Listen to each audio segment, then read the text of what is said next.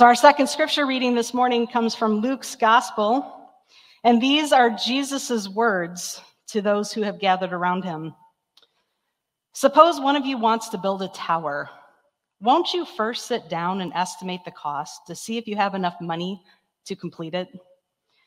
For if you lay the foundation and are not able to finish it, everyone who sees it will ridicule you, saying, "This person began to build and wasn't able to finish."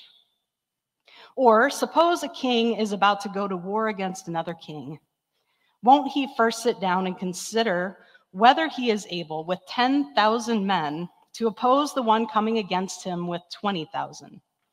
If he is not able, he will send a delegation while the other is still a long way off and will ask for terms of peace. In the same way, those of you who do not give up everything you have cannot be my disciples. This is the word of the Lord. Thanks be to God. Let us pray.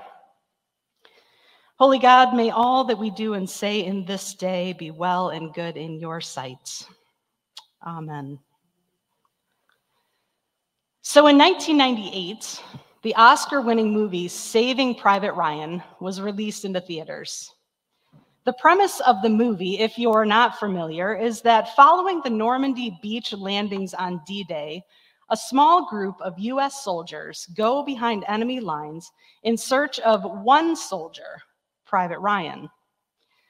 The War Department became aware that 3 of the 4 Ryan brothers serving during World War II had been killed in close succession to one another.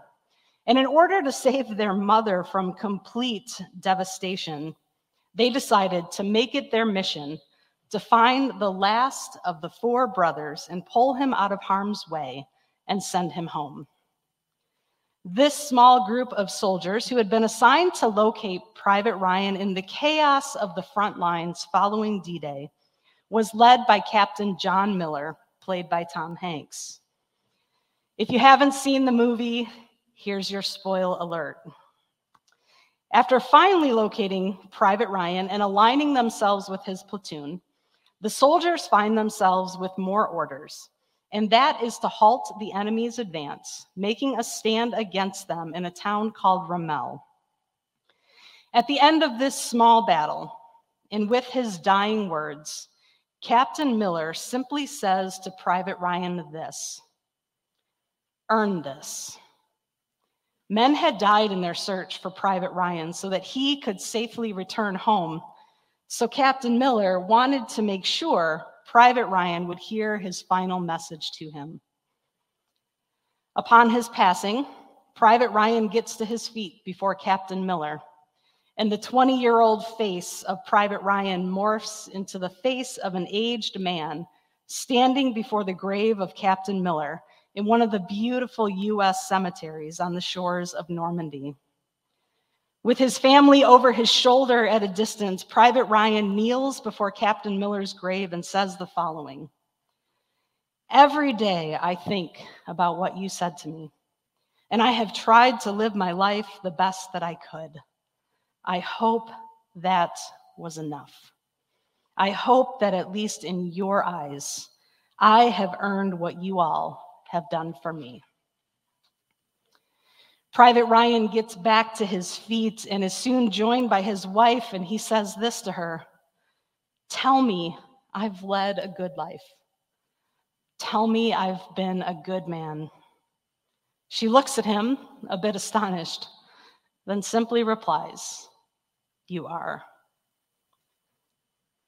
So on a day like today, Veterans Sunday, where we dedicate our worship service to giving God thanks for all of our military and first responders, I feel like this is the perfect time for all of us, like Private Ryan, to ask the question: have we lived lives worthy of others' sacrifices?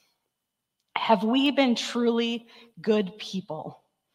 Have we earned those blessings that we have that perhaps we have taken for granted? Our freedoms, our safety. How often do we think about these things on any given day? Speaking for myself, I'll admit I don't give the credence to either one of these things on most days in the ways that I know I should. But for this moment, for this hour, I am grateful that we are all taking the time to turn our attentions to this and to give God thanks for the men and women who have served us in a variety of capacities and who, like our previous video showed, said that we were worth it.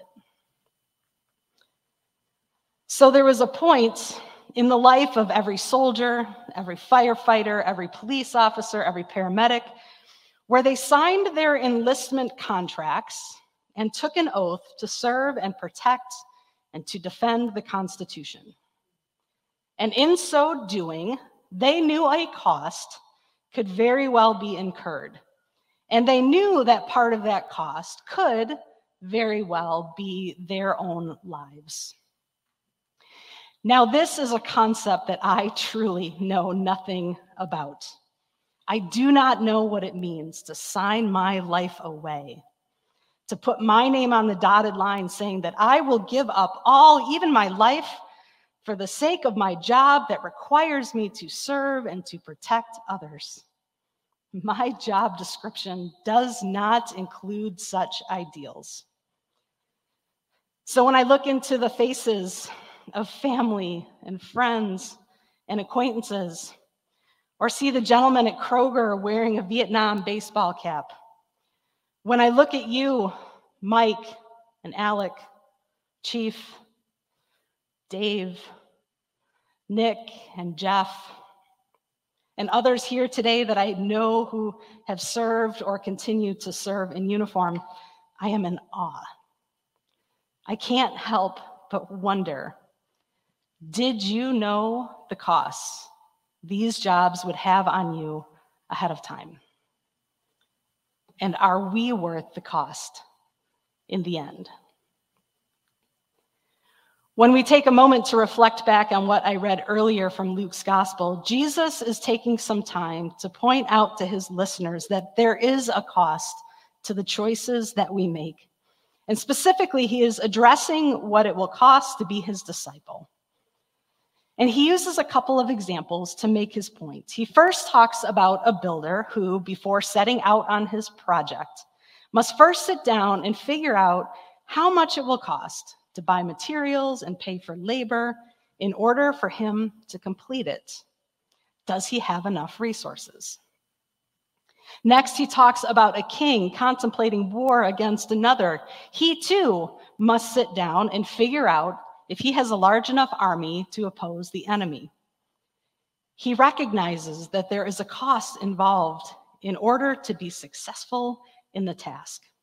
And if they are unable to meet the expense, then they should not set out on a fool's errand because the cost is simply too great. So when it comes to being his disciple, in other words, Jesus is asking us to think long and hard about making this commitment, to calculate the cost of what it means to live a life serving him. And in the end, is it worth it? And are we willing? So I'm curious, Lieutenant Olson, Corporal Olson, Chief Cade, did you know ahead of time the cost you would incur by serving in the capacities in which you did? I'm going to take a stab in the dark, and I'm going to guess not.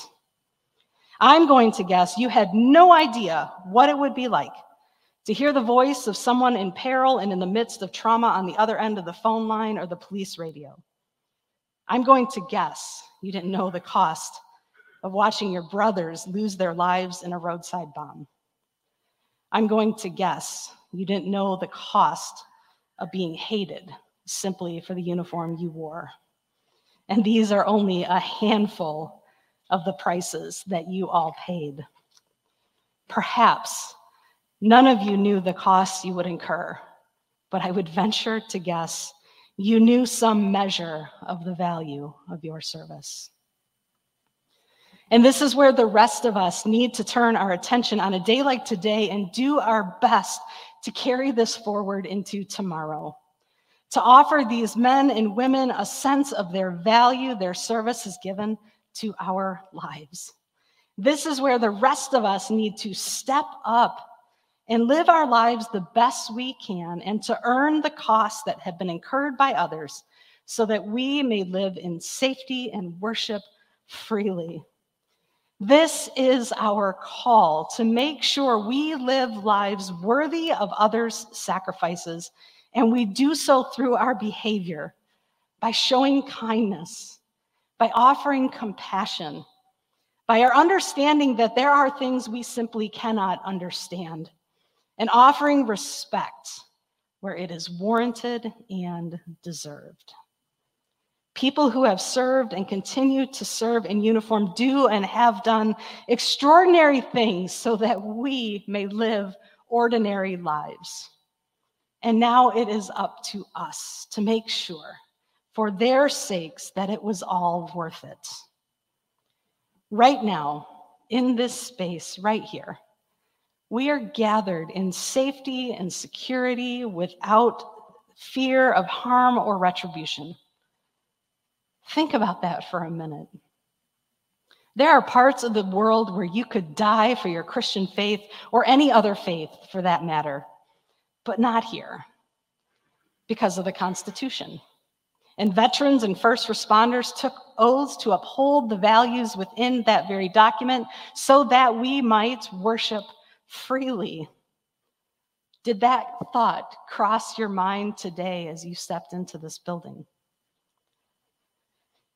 You know, this country has a history of not treating very well our men and women in uniform. From our soldiers returning from Vietnam to police officers today, and so many other incidences in between.